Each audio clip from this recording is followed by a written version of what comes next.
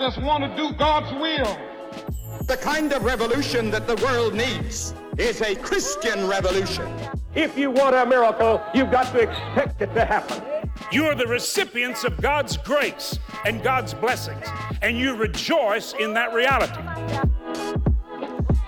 Welcome to Life Today Live. Randy Robinson here, and I just love the testimonies of what God does in people's lives. And if you're old like me and you're looking at the generations following and you're going, man, Lord, do something. Do we have any hope? Yes, always. God does amazing things with situations that you think are completely impossible. And just to put a little emphasis on that truth today, I have a young man named Michael Heil. He is with me. He has a book out telling his experience and, the things that he's gone through. You'll hear some of them. It's called Pursued, and I love the title because that is really the heart of God. I mean, we think sometimes that he just can't wait to get us and correct our mistakes, but if you look in Scripture, that story about the prodigal son is really about the father of the prodigal son. Someone who's just waiting on us to come home so he can put a ring on our finger, put a robe on us, give us a feast. And once I think we understand that, you start to see a little bit of the hope that is in Christ. And I would say our only hope. So with that, Michael, great to have you today on Life Today Live. Welcome to the program. Thank you, Randy. I'm really grateful to be here. I'm gonna kind of turn it over to you a little bit here. I just want to hear how did you get to the place you were at? What were some of the things going on in your head? I guess kind of show us the pig pen before we talk about the return home, because man, you were in the muck. I sure was. I like to phrase it like this. I was raised to believe that I was a sophisticated monkey, that there was no meaning to my existence, that I came from a bomb. My origin was a cosmic mishap. There was no meaning or purpose to it. When I died, I turned to dirt and I lost everything that I ever lived for. That's what they taught me in school. Yeah. The world was just telling me, hey, eat, drink, be merry, for tomorrow you die. And I looked at Christianity, which there was very little of in the place I grew up, but there was enough of to look at it and say, well, all that religion, it doesn't look like they're enjoying life. and I didn't know enough about it. And all the world around me was just saying, hey, the best way to live life is through drugs and through drinking and through partying and through hooking up, because these things make you feel good. And all I could think was, well, life is short. We better live it to its fullest while we can, because once it's gone, it's over for good. And that really led to me just indulging in all the things people said should give me pleasure. Mm-hmm. But the more I had them, the more I needed them. And at some point I couldn't function without them. And it was just a fleeting pleasure. None of it was lasting. Mm. It was temporary. It was deceitful. And it left me scrambling. Mm-hmm. Mm-hmm. Now, did you grow up there in Utah? I did. So a lot of Mormons in your town? A whole lot of them. I'm curious, because that's a whole other kind of conversation to a degree, but did that have any influence on your perception of Christianity? Yes. So my population was 80% Mormon, and there was one church within a 15-mile radius, and it was all old people. And so right. I didn't even meet born again Christians my age until I moved away to college. Wow. And they're praying for people. They're like, hey, bring us your drug addict friends. Like, we're going to minister to them. Like, there's hope and healing, and God does miracles. And all this stuff that I thought was reserved in the history books, it all just came out, and I realized it was real. I want to talk about that, but so is this high school where you started using drugs in high school and junior high? Junior 13 to 18, really. Oh my gosh, are we talking smoking a little weed, or how hardcore was it? It started with weed and over-the-counter pills, so cough medicine, just getting high on cough medicine and things like that. And where did it end? It ended with me as a heroin addict, completely incapable of facing a day without some sort of substance pulsing through my veins. I wake up and all I could think about was my next fix and where to get it. And it didn't matter what it was. Jeez, yeah. I mean, you know, you see, we see people like that on the streets a lot. You were still at home, I'm guessing. Somehow my parents refused to give up on me. They just kept loving me and loving me. They should have kicked me out because I was putting them through hell itself. My mother was up all night just praying. I would disappear for days at a time, and she would just pray her heart out for me, just wondering where her prodigal son was. And I would be overdosing. I would be doing all sorts of ridiculous things. Now, so your parents, were they Christians? Are they Christians? Yes. Okay. Yeah. Okay. So that's interesting. I mean, you're in a Christian home in the middle of Mormon land, addicted Yes. to drugs in a hardcore way. Where'd you go to college? I went undergrad at the University of Utah and then graduate school at Wheaton College. Something happened for you to go to grad school at Wheaton. Yeah. Right? So let's go to walk us through the college experience where, I mean, you met Christians your own age, and just, I want to hear how God used that. So leading up to college, I think it's really important to add this. I had been arrested half a dozen times with dozens of allegations, and it just kept getting worse and worse. And hitting rock bottom couldn't change me. I had court-ordered counseling. My license was suspended for multiple years. I had multiple DUIs. I had AA meetings that were mandatory. I had all this counseling that was forced on me. I had thousands of dollars in fines, and none of it could wake me up. And I kept running this life people said should be meaningful and enjoyable and fun. And I realized the more I succeeded in this life, the more messed up more messed up my life was. And I realized I was running a race to see who could screw up their life the most, and I was winning it. And it didn't matter, I was getting paid to party, and that any high school student or college student would be envious of me, and a lot of them were. I knew that that life was empty. I had the best that it had to offer, and it was completely void of meaning. And so I reassessed, what else is life for? And I saw this other trajectory, these people who were being successful and who were earning money and who were going on nice vacations. And I thought maybe that's a viable alternative. So even while I was doing drugs, I kind of switched my life, and it was extremely hard. But I started focusing on schooling and education, and just hoping that that had a little bit more meaning. And of course, it was just as empty. It was both of these things. They were just rat races. And it's like, once you hit a goal, you're still empty and you need more. And maybe you're happy for a moment or a week or a month, but you get that job, you get that house, you get that spouse, and then you need more. And at some point I just realized it's like a hamster on a wheel. Yeah. And when I died, I lost it all anyway. Yeah. And that's when God interjected into it. Well, I mean, you went from hedonism to materialism, and both of them, I mean, one is less destructive than the other on the outside, but both just as empty. I find that interesting. All right. So how did God intervene? So my first night on campus, I met 3 Christians, and we ended up staying up till 3, 4, 5 in the morning, just talking about God.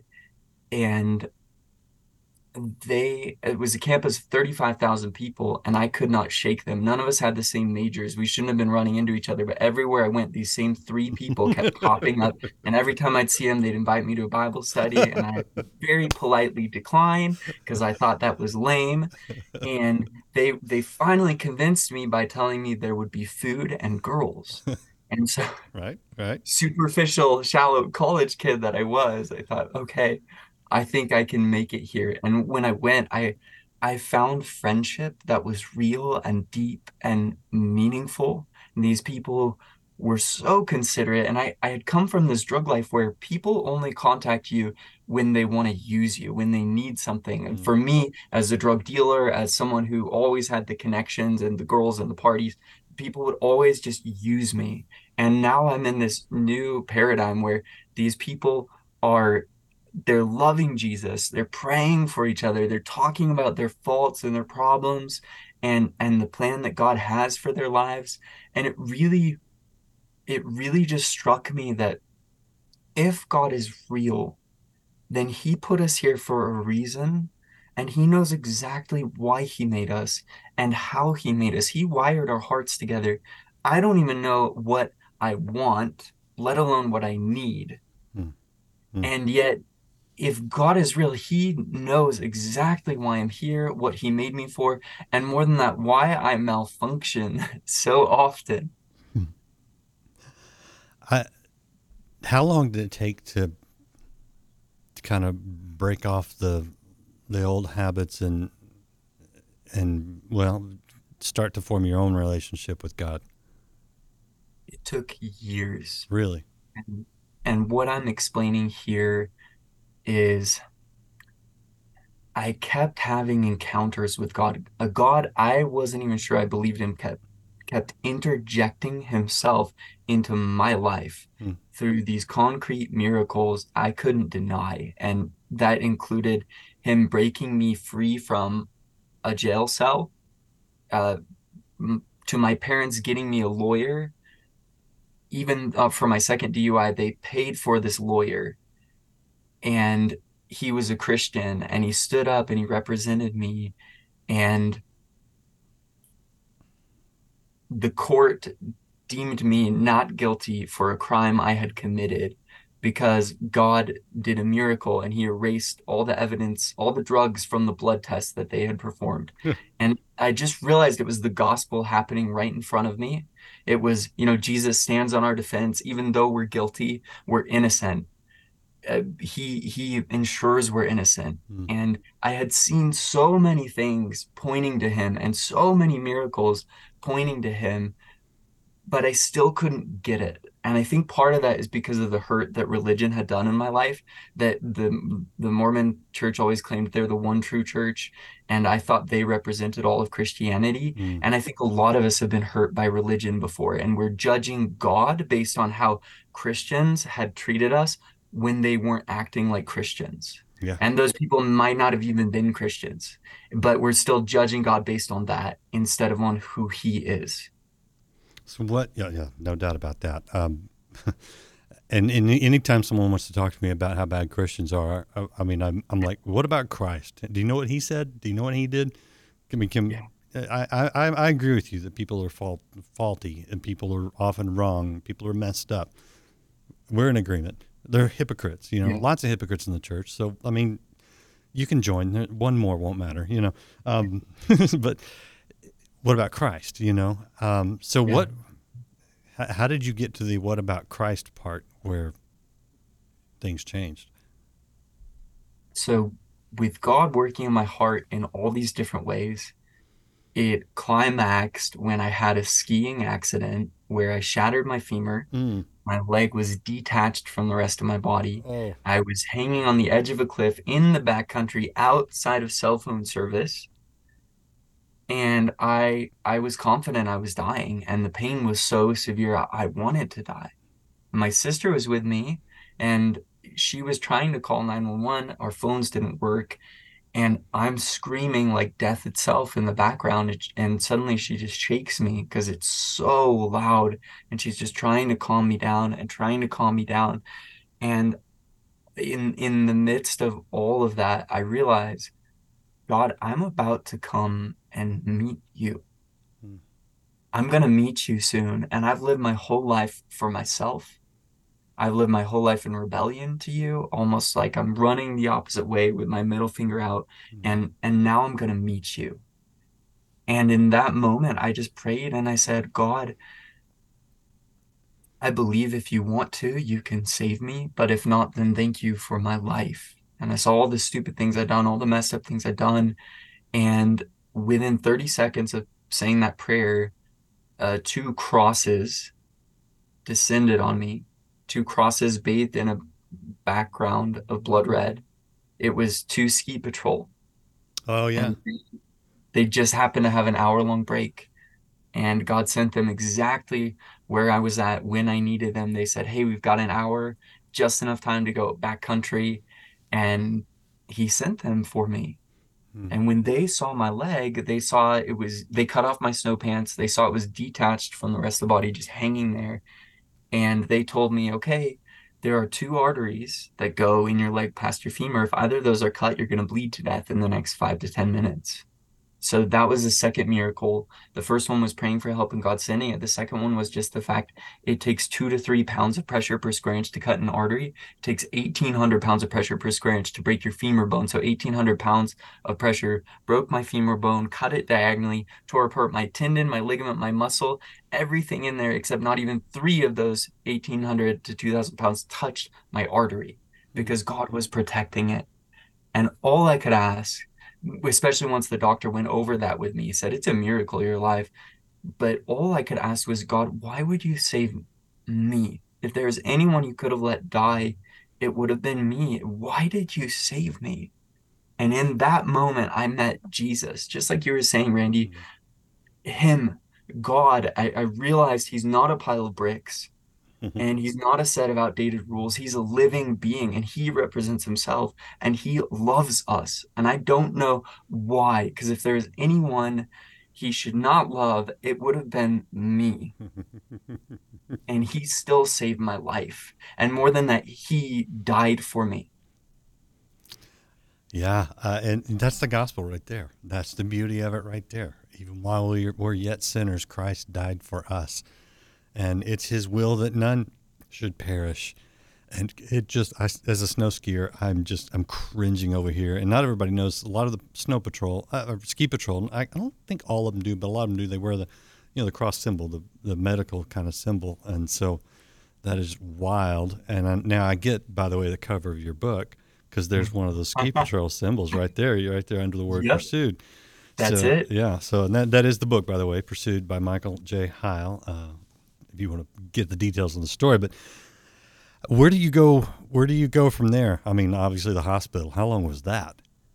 So it took about 3 months before I could walk again with titanium rods and bolts and screws in my leg holding me together.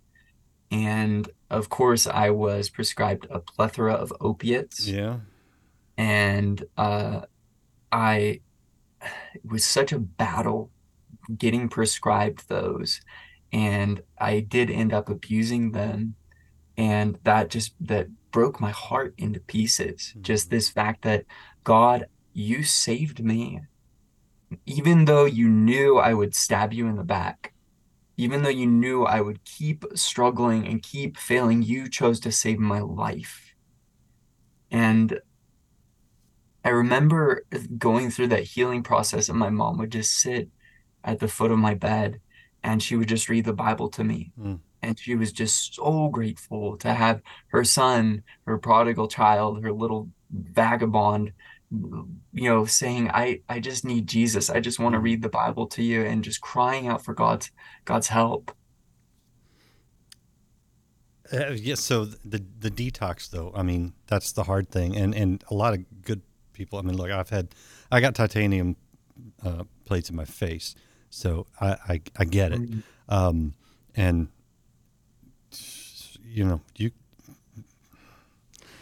I don't want to start too much here online, but I mean, you can pray for the pain to go away, but and it doesn't always, and so there's times I think that you can take what God's made, everything God made, but the addictive aspect of it is problematic. I hate drugs. I get off them as quick as I can if I take some for like a post-surgery kind of thing.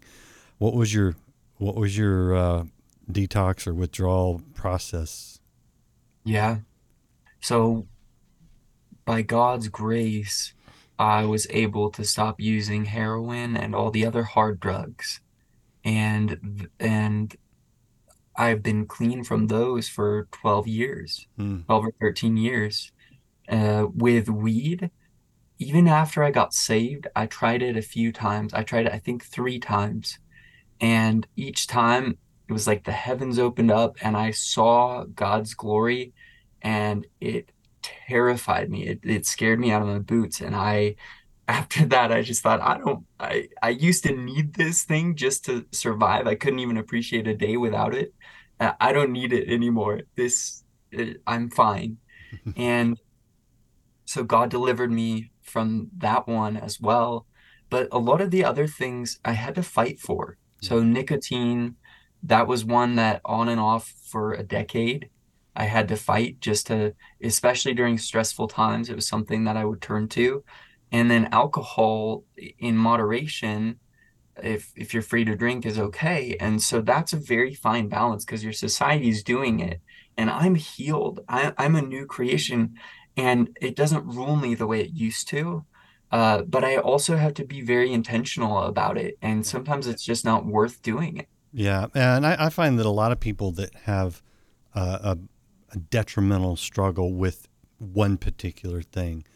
I mean, just something like I know some people that were in the rock and roll industry and all that went with it, the sex and the drugs and the alcohol, and they got to the point where they're like, I can't even listen to rock music anymore because they had an association with all these other negative things. Oh, And yeah. so anyone who's been addicted to alcohol, who's basically ruined their life, the lives of others with their use of alcohol, I mean, just getting rid of it is usually like the only course where they can stay because they can go back. I mean, I got another friend who is a well-known rock star, and man, he can't touch it because it just triggers him in a physical way that just, man, it just messes him up bad. So I mean, God knows, and He'll walk us through. How did you get to Wheaton? What was that process? So after being saved, it was ironic because all I wanted my whole life was to get out of Utah. And when I went through that accident, I met God. I encountered him and I told him, Lord, you're enough for me. I'll stay here as long as you're with me. You're all I need. You're all I've been looking for. And in that moment, I surrendered that idol that to leave. Mm-hmm. And I just said, you're enough, God. And ironically, when I did that, he launched me out like a wrecking ball. And he introduced me to different mission organizations. I worked with YWAM, I worked with OM, and that's where I've done all this traveling and all this mission work. I went to China and learned Mandarin Chinese and and ministered to the underground house church. And I fell so in love with mission work that I thought this is my calling. And I went to Wheaton College because of Yep. their program was really highly reputed. Yep. So I did that, and then ironically, God called me back home. He said, "Hey, you remember that place you grew up in? And remember that promise you gave me where you said you would stay there because I'm enough for you? Now I'm calling you back." Mm. And this place is less than 1% evangelical Christian here, so it really is a mission field. There's less than in the 1040 window. It's an important place to be. Well, you know, if you talk about Mormons with God's grace, you're gonna have a lot of long conversations. 'Cause- Very long right? and often very unfruitful. That's why sometimes it's m more appropriate to just spend time with drug addicts, just like Jesus did, right? He spent time with these people who are like, I know I need something. I know I need Mm. Jesus. I know I need help. So is that what a lot of what you found yourself doing? I know you've been to jail for other reasons than being incarcerated. Is that where you're finding a lot of ministry? I'm running a program called Evangelism Explosion for our church, my Mm-hmm. local church, and that's a lot of ministry to Mormons, and there are some drug addicts and skater kids. It's just a mesh of everything that you encounter with that. But additionally, I am going to different detention programs and different schools and sharing with them as well. What do you? By the way, I guess your parents are thrilled with you now. Yeah. They're thrilled with God, but yes, they Yeah, and you know you're right, but I also know that, I mean, just they're thankful. I bet they're just thankful. You know, what do you say? are. What do you say to a parent who's got a child who's where you were, who's running the wrong way, pursuing the wrong things? maybe addicted, maybe in trouble, and they're like, man, I don't see any hope for my kid, because that's heartbreaking, man. Yeah, that is heartbreaking. Don't give up on them.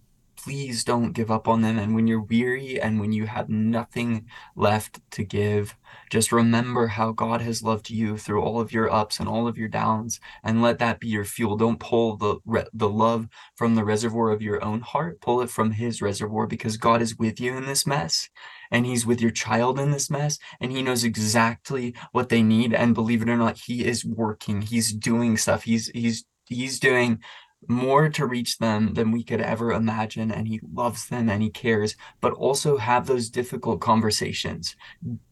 Don't be afraid. I know they keep shutting you out. I know it seems impossible, like you're talking to a stone, but eventually all the fertilizer, all the good things you're pouring into it, that God can break those stone cold callous hearts, and it'll pour in.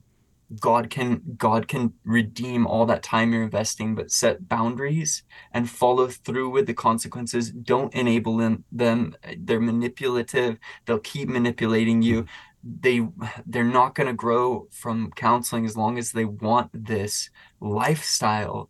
And they just need to know that you're for them and that you love them, but they also need to face the consequences of their own actions. If you keep facing it for them, then and bailing them out, they're never going to learn and they're never going to grow up.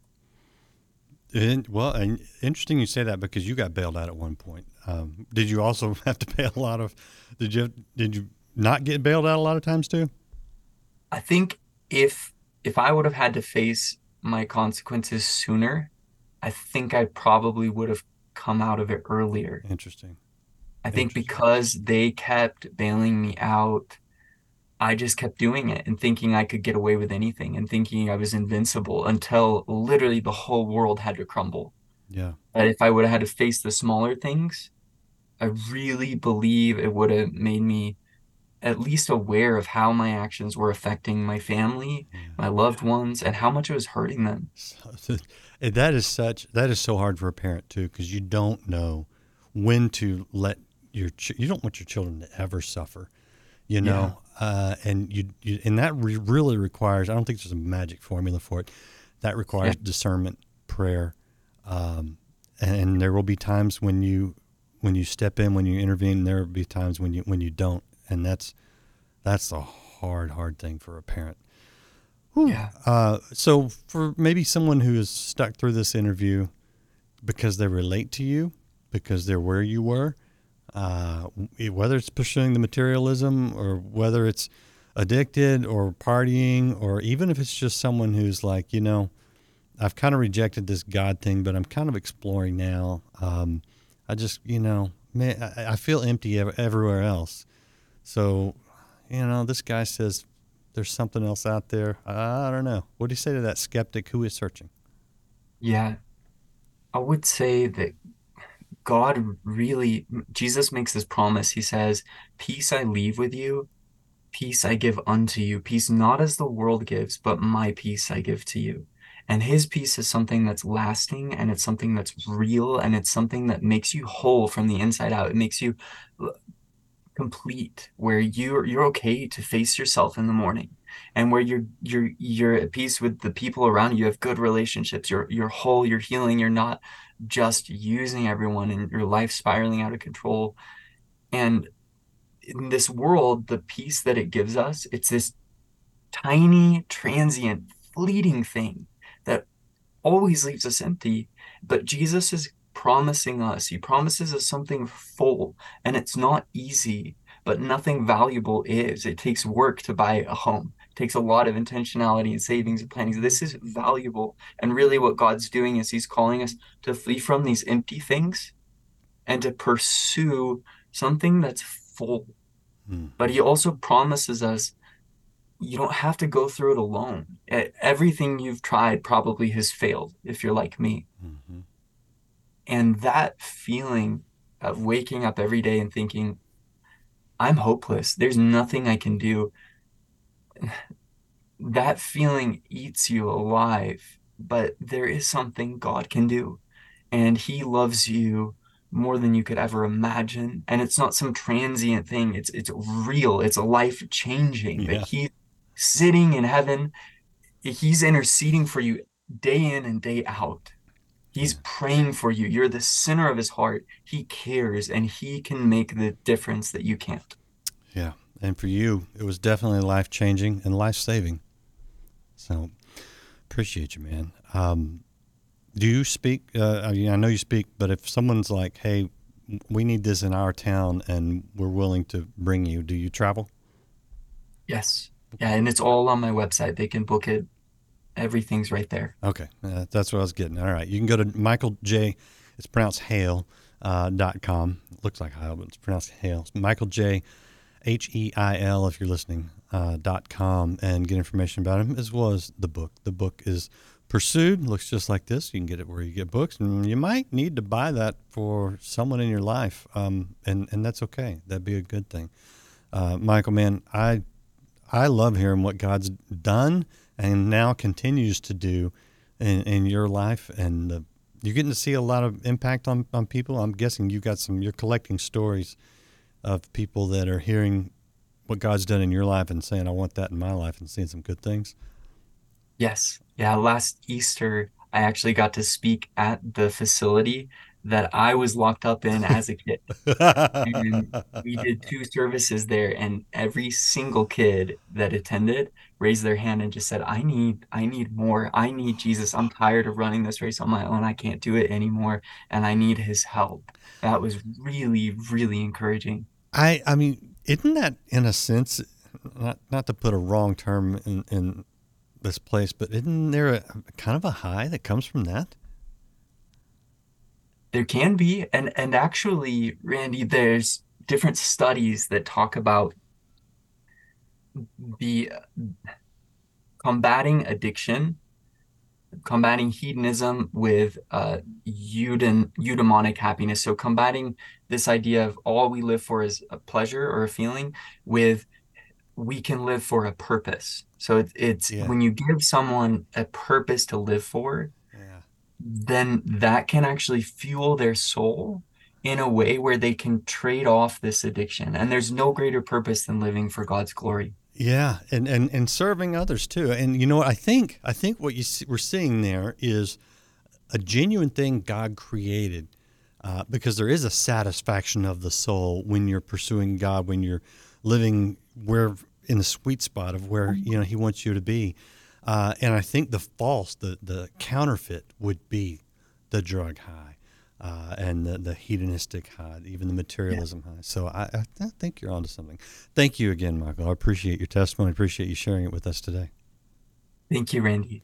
Man, you guys out there watching, you want to hit that share button and say, look what God's done in one person's life, and look what He wants to do in all of our lives. You are never beyond hope. If you're still breathing, God has a plan for you. And it's time to maybe turn around and let God catch you. He's been pursuing you. So appreciate you being here. Come back. We've got more for you here on Life Today Live.